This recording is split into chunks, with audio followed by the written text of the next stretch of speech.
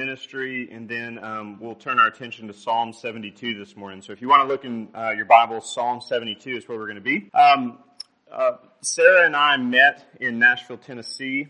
I was there working in ministry. She was in grad school. From there, we moved to Charlotte, North Carolina, where I went to seminary. After Charlotte, we moved to Tulsa, Oklahoma, and in Tulsa, I was on campus at the University of Tulsa working in college ministry with a ministry called Reformed University Fellowship. And RUF is the acronym there. RUF is a college ministry that is on 169 campuses around the country, and we are growing pretty quickly, actually. And last June, I kind of ended my tenure at the University of Tulsa, and I still work with RUF now, though I'm in a role that's called an area coordinator. And what that means is I oversee the ministry on campus that happens in Oklahoma, Arkansas, Memphis, which is not a state, Memphis, Mississippi, and Louisiana. And so we have 16 campuses within that region.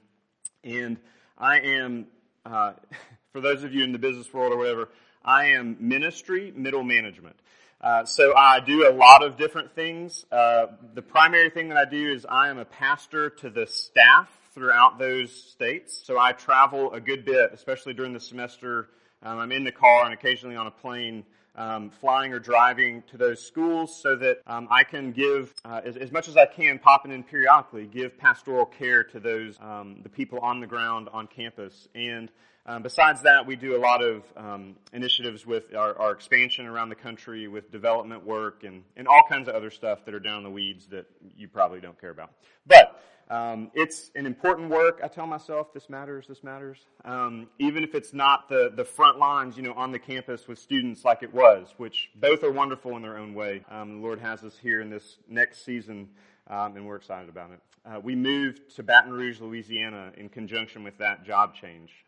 Given my being on the road a lot, my wife Sarah is from Baton Rouge, and she has a lot of family down there that kind of help when I'm out on the road with the kids and such. So that's a little bit about us. Let me pray for us, and then I'm going to intro the text, and we'll read it and talk about it for a few minutes together. So let me pray. Jesus, thank you for this time together this morning when we can gather as your people and worship you. We thank you that you've called us here through your scriptures, that you are the way, the truth, and the life. We thank you that the enduring nature and character of your word is true.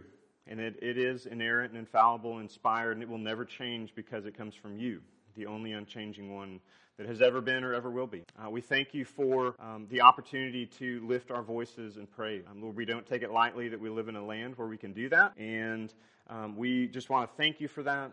Lord, as we look here at this passage that you gave us many, many, many years ago, we pray that we wouldn't just see words on a page, but we would see Jesus in these words. We pray that you would open our eyes, the eyes of our heart to see it, the ears so that we could hear it, and that your Spirit would come and change us. That's our only hope this morning, is that you do a work beyond what I could do. In Christ's name we pray these things. Amen. In 1997, a strapping young Leonardo DiCaprio stood on the bow of a great ship called the Titanic, and as the wind was blowing through his long, flowy, beautiful hair, and with his mate right there behind him, he put his hands up in the air on the front of that ship, and he said, what? I'm the king of the world! Right? And it was beautiful because he's a beautiful person.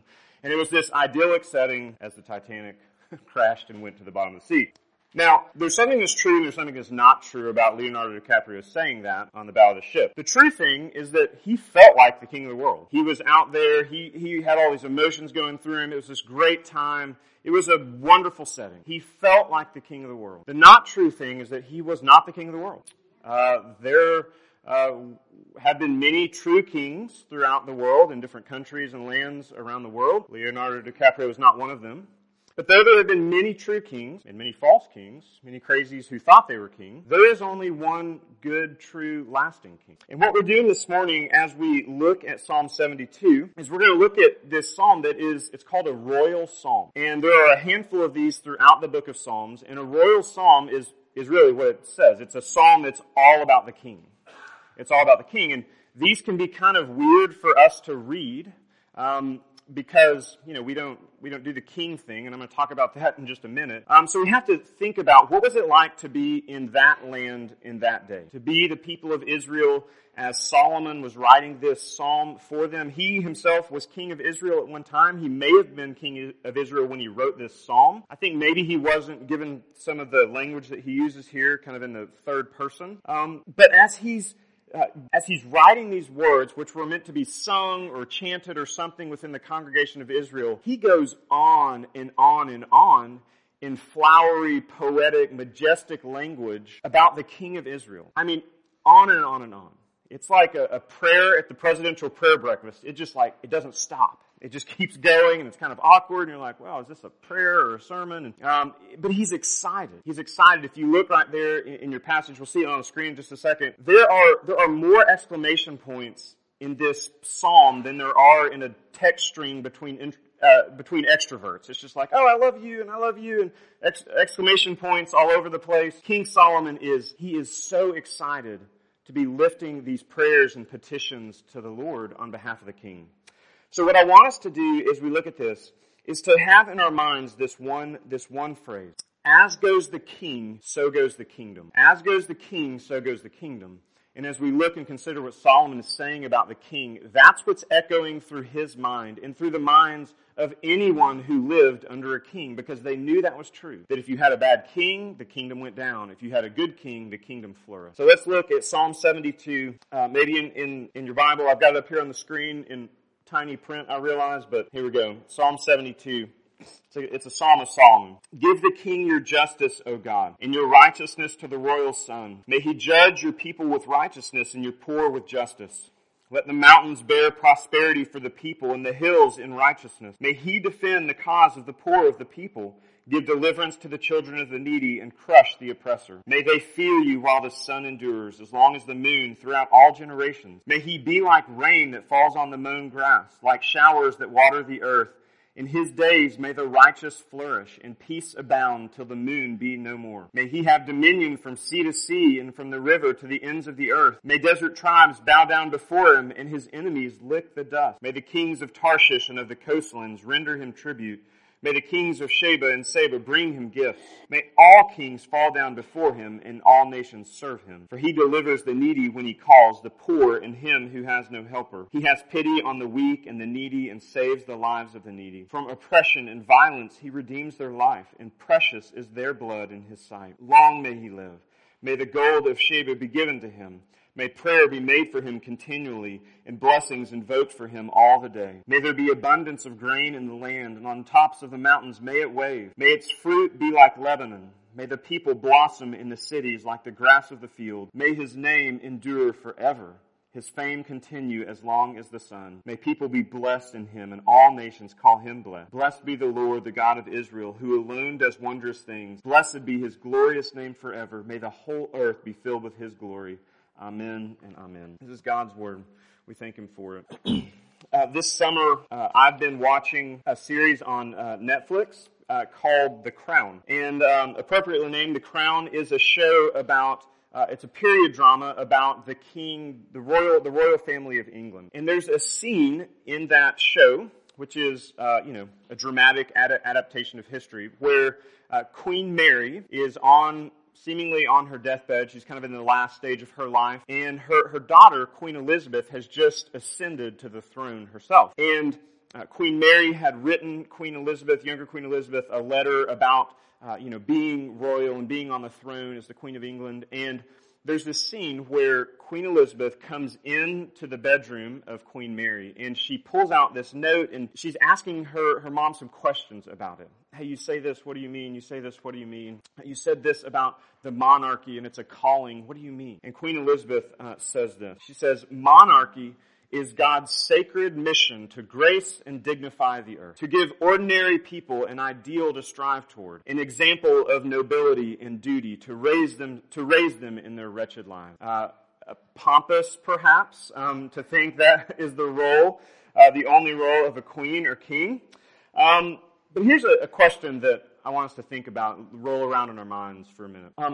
Do you need a king? Now that was a queen, but do you need a king like that? Someone who in their thought about ruling and reigning are that they're going to be the person who strides around the land and who lives such a graceful and dignified life that everyone wants to be like them. And that their role in this world is to raise the poor, wretched people into a higher form of living. Is that what you sit around and dream about in a leader? Is someone who just is awesome and who is yet another example of the life maybe you should be living, but you're probably not living? No. Ain't nobody want that, right? Nobody wants someone who's yet just another picture of something they can't be or that they can't attain. Most of us live under the weight of that already, right? Maybe whether it's you're stuck in a job that you wanted to be out of decades ago. Or maybe it's just your situation's hard and you can't find a way to get out of it. And so you're trying to be faithful in that place without any real means of getting out of that place. And someone to come along and say, hey, here's what you should be doing, and I'll prance around the land and you should be more like me. It's just not that helpful, frankly.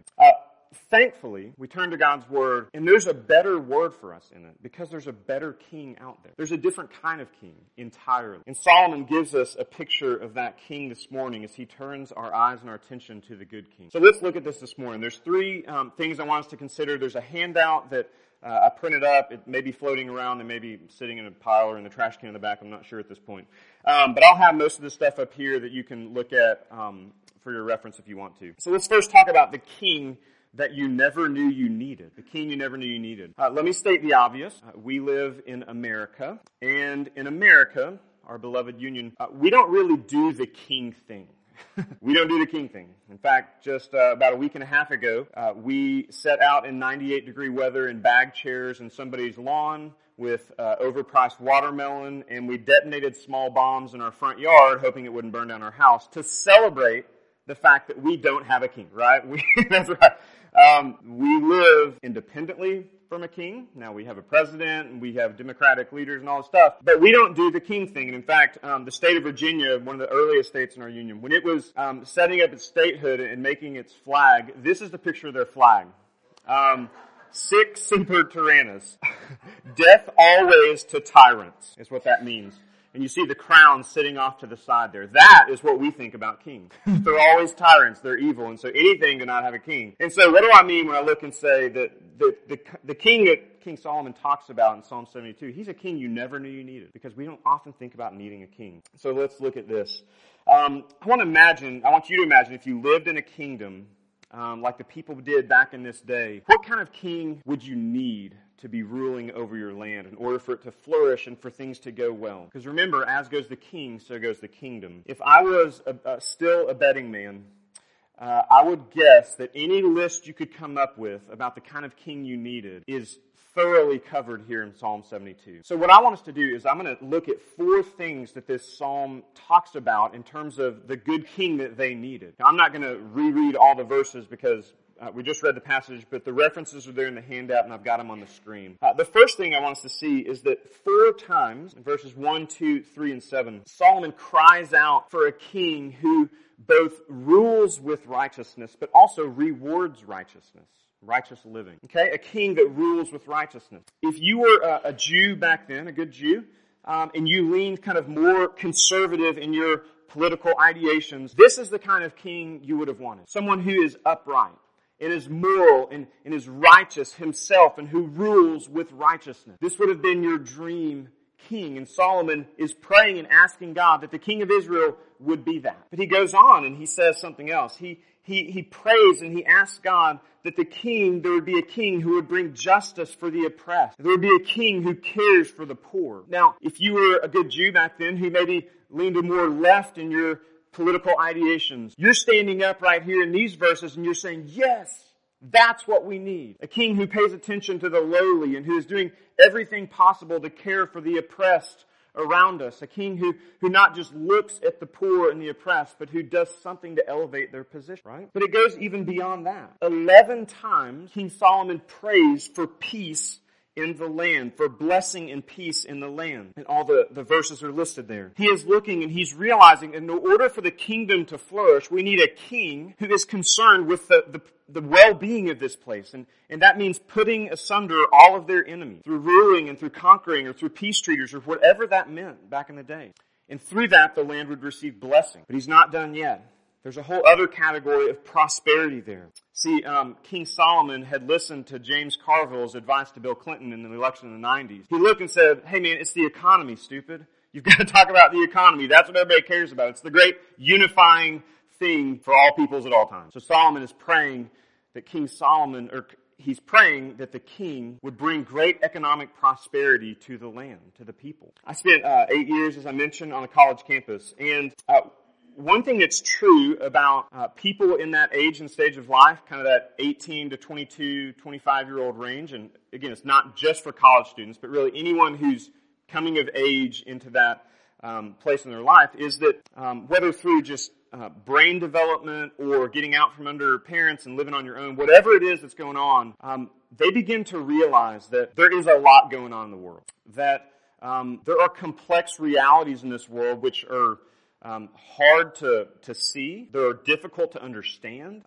They're maybe enraging as you consider how little is being done to maybe solve some of these things. And so all these things are coming together, and it produces in college students this desire to do something, this militant nature that we've got to solve that problem. We've got to, maybe we've got to elect this person, or we've got to support that effort, or sign this petition, or oust that other leader, or send money over there, or do whatever. But they start caring in a way they hadn't until at that point in their life. And I would assume that would be true of most of you also. That at some point, you began to care more about the big things in this world, whether it's here in America and our own leaders, or some geopolitical reality and thing out there. What are those students? What were you crying out for at that time in your life? What are they in need of in that moment? I would suggest that they are in need of someone who not only cares about those things, but who also can do something about them. They don't just need someone who can sympathize about the problems in the world, but they need someone who's got the power to actually do that. Because you think about it, if you just have sympathy, you're an impotent leader. But if you just have power,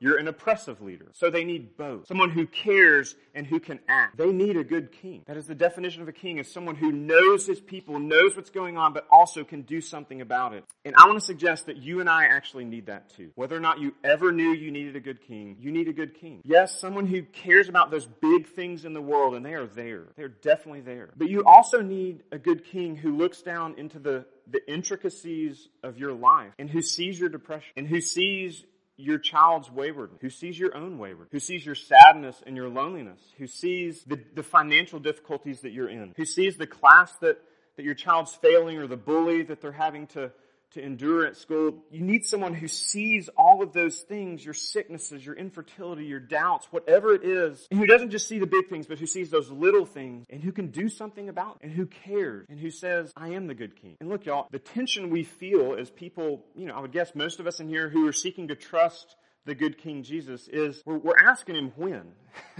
We know you can do it. We know you care, but why is it not happening? And that's the prayer that's been echoed throughout time in Scripture. The Psalms are full of the phrase, how long, O Lord, must we endure? How long will we suffer? How long will this go on? How long will our enemies oppress us? How long? And we sit in that tension of having to trust in the good King and yet wait on his good kingdom to come in our lives and around us. Some of your summer goals, I'm sure, are along the lines of maybe wanting to eat better.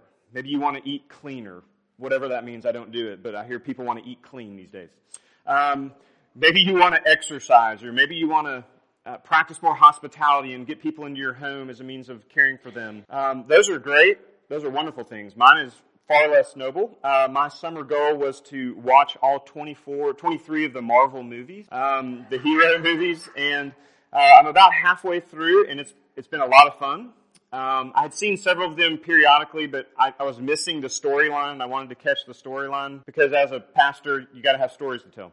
And so anyway, one thing that is so fascinating, and I get it, one of the things that made this the highest grossing film series of all time, is that when you watch these hero movies, or any kind of movie that sets up a hero in it, one of the things that's so fascinating about these movies is that in that hero figure, you have someone who can absolutely do something about problems. They take on this alternate personality, this alternate being, and they're powerful, and they can fly, and they can lift up heavy things, and all the things they do. But what do? They go get into the weeds of the world. They go throw cars off of victims of crashes. They break in, and they take out the enemies and the evil people. So they have power, but they also care. The people in those movies need that, but you and I do too. We need someone who can set the wrong things in this world to right. And we also need someone who can set the wrong and the disordered things in our own lives right. And Solomon is praying for the people back then. And friends, as the Word of God works, he's praying that for us now down through time. He's praying for the good king to come. And we have a better word today than they did back then, because the good king has come. And he is already ruling and reigning in this world right now. And as I said, that produces some tension for us as we wait on that kingdom to come fully. But we see in Jesus that there is a king, the good king, who's already ruling.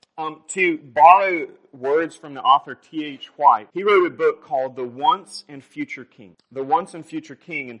And he lays out different aspects to kingship. Well, I want to set up Jesus as that once and future king that we see here in Psalm 72. Okay?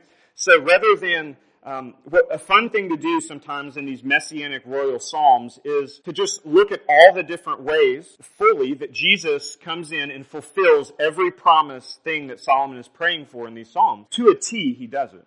But for the sake of time, I wanted to just kind of go back to the categories we looked at a second ago and see just examples of how it is that Jesus is doing these four things in his rule and reign. So his ruling with righteousness. Remember, this is what maybe our more conservative Jewish friends would have wanted, a king who is upright and moral and who did the right thing and who ruled rightly.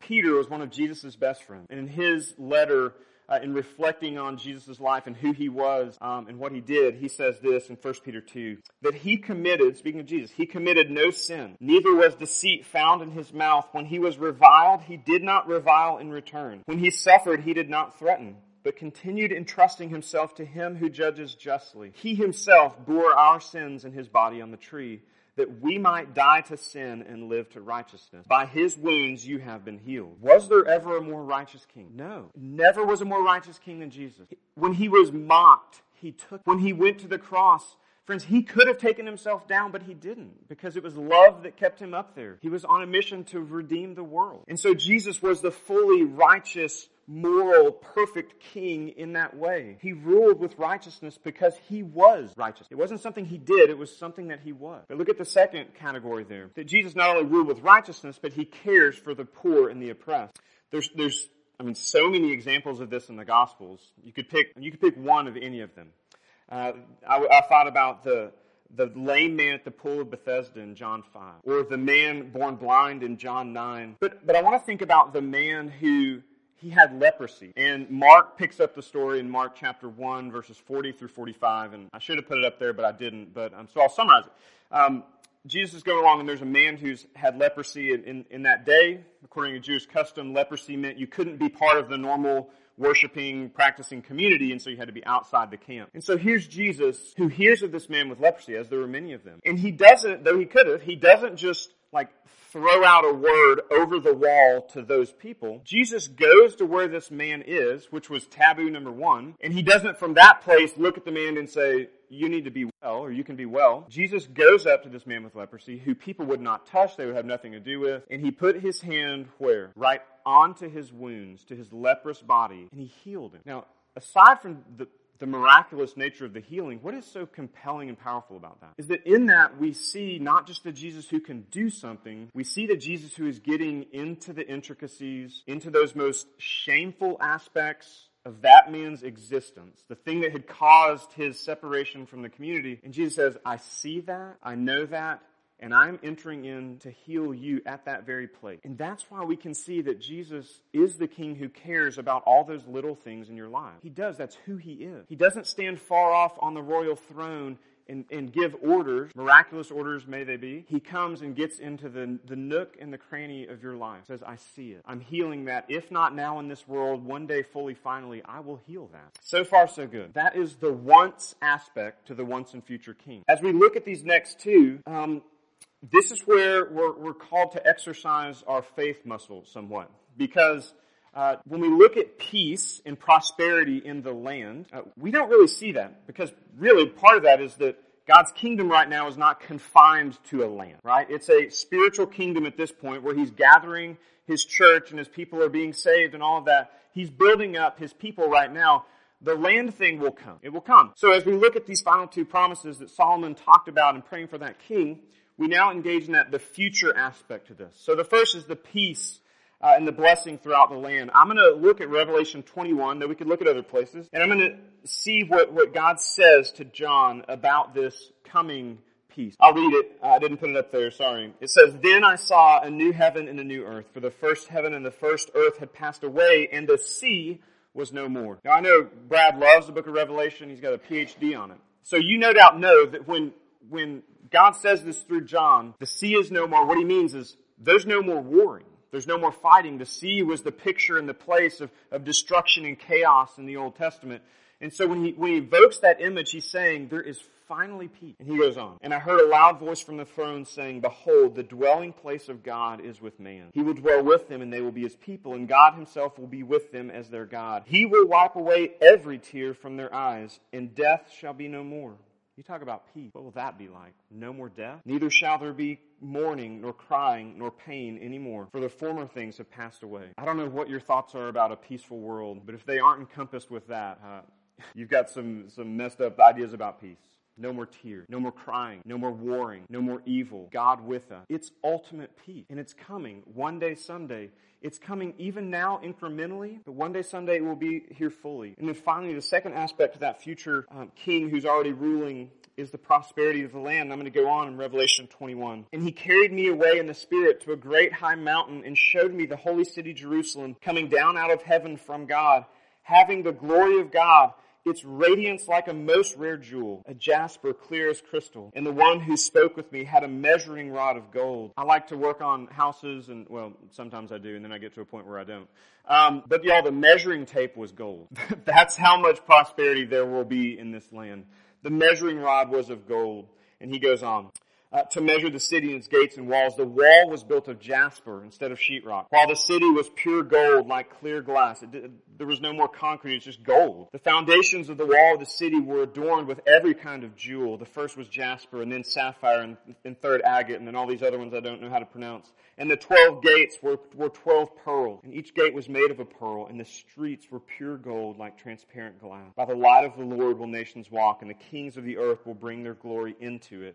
And its gates will never be shut by day, and there will be no night there. They will bring into it the glory and honor of the nation. Solomon, in Psalm 72, especially toward the end, he starts talking about how the kings of Sheba and Seba will bring in their riches, and how kings will bring in their riches, and all the nations will call Israel blessed. And what God is telling John in this apocalyptic vision in Revelation is, yes, that's true. That day is coming. It's not here yet. Don't fool yourself. It's not here yet. But King Jesus has come, and when He came the first time, He inaugurated His kingdom. And one day it's coming fully and finally. But right now we wait. And it can be a frustrating wait. It will be a frustrating wait. It can be a painful wait. It can be a discouraging wait. But friends, Christians have been people who are never those who take our cues from our circumstance. We take our cues from our King. Because if we look just here on a horizon, it can be all those things, difficult. But when we lift our eyes to Jesus and when we see Him in Scripture, when we see Him at work in people's lives, and when it's part of the reason we do this thing called church is so that we can get together and remind ourselves of what's true. It's part of the reason why you have community and why you try to pray for each other is so you can see God at work in each other's lives and have those glimpses of, yes, the kingdom is coming, even if we don't see it fully and finally. So as we look at this last part here, I want to suggest that in thinking about Jesus as the king that you never knew you needed, but also the king who's already reigning, I want you to see that He's actually the good king that when you think about it, that you've always wanted. He is the good king you've always wanted. Is there anything that you want in this world that Jesus isn't promising to give you in some way one day? You want happiness, finally? Yeah, there will be that. You want to be okay financially and stop not having to worry about the bills? There will be that. You want people to be at peace? there will be that. You want to see your loved ones who have gone on in Christ and who have already passed, there will be that. Anything you can imagine will be in glory. And for those things that aren't, such as loved ones who may not trust in Christ on this side, we can trust that Jesus is good even in the midst of something that doesn't make sense like that. So the good king you've always wanted. Think about the phrase I said earlier, so goes the king, as goes the king, so goes the kingdom. I want you to imagine a world where it's full of people who have been brought into this kingdom. It's full of people who don't look just at a king who, again, as I mentioned with Queen Mary, a king who prances around and shows off grace and dignity and asks other people to be like him or like her. It's full of people who have been ransomed and redeemed by the king. Because Jesus was the king who didn't just stay up in his lofty quarters. He was the king who came and did what? He laid down his life. He emptied himself of everything but love, Paul says in Philippians. That he gave up his position of power and of authority to become a servant to all. There was no one beneath Jesus' care. Think about a world, think about a kingdom where the thing that people had in common was that they had met that king. They had been personally transformed by who he was and what he had done for them in forgiving their sin and bringing them into his kingdom. And that as he does that, he puts little seeds of his spirit in their hearts, in their lives, and that as they grow and as they mature, those seeds, they grow up in these people, and that these people themselves become like little kings who are following the good king. And as we seek about our lives, and as we move into work, and as we move into our town and our schools or our families, wherever it is that you live and inhabit, you take the seed of the king with you, and you exhibit his likeness in the very normal things of your life, in the way you think about others, in the way you think about your money and your possessions. You don't have to hold on to them, you can give them away. In the way you think about your job, it's not just a job, it's a calling. However minute and seemingly unimportant it is, God has put you there with the skills to do that job. And you take the king with you out into the kingdom. But don't miss me, don't be misunderstood. It starts so small, so insignificant. Jesus himself said that when the kingdom comes, it's like a mustard. It's just the smallest of seeds, you don't really see it. It's out there, and it gets thrown on the grass and you forget about it. But what? Over time, as the rain comes, as the Spirit brings nourishment, it blossoms and it grows into something impressive that gives shade, that feeds people, and all the things that vegetation does. I want us to close with this picture.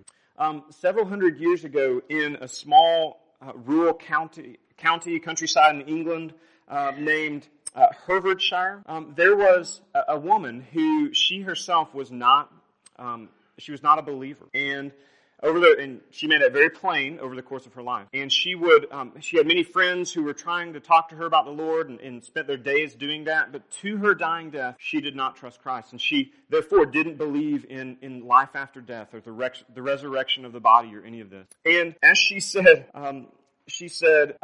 I no more believe in that than that a tree will rise out of my tomb after I die. Now that's a bizarre statement when you just take that on its own. But here's what happened. That as she was being laid to rest in the countryside in England, some of those friends threw acorns into her coffin. Her marble coffin. You know, marble's heavy. I've done a few bathroom projects. You don't want to order marble. It's really heavy. And so this marble casket went into the ground. And today you can go to the countryside of England. And what is coming up out of that tomb, out of that marble casket, but a huge 4-trunked oak. Why? How? Because the life is in the seed. It's in the seed. And as God takes his kingdom seed, as the good king places his seeds in the hearts of his people, life goes forth. And as we, as his people this morning, if that's you, as we take that life out into the world, we begin to be a fulfillment of what Jesus taught us to pray in the Lord's Prayer. Thy kingdom come, thy will be done. Where? On earth as it is in heaven. That even as we await the full kingdom one day when Jesus comes back, right now we participate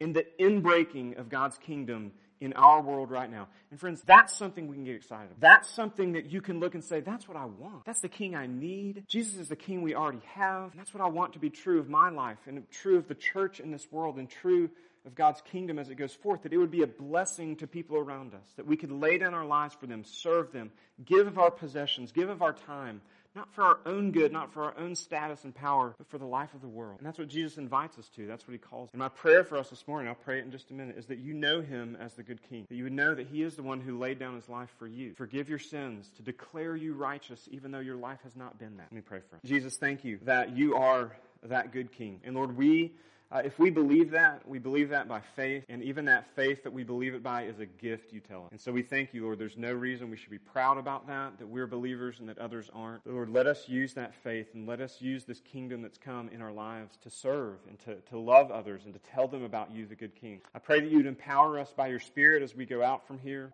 that we would take your word with us, not just as some sort of rule book or instructions for living, but as the very source of life itself. And as we see you at work in it, that you would be at work in us. We pray, Father, if there's anyone here this morning that doesn't yet know you as the good King, they would turn from themselves and their self-sufficient, their seeming self-sufficient, and they would turn to you, the one who would lovingly conquer, set their heart ablaze for good. We love you and pray these things in Jesus' name. Amen.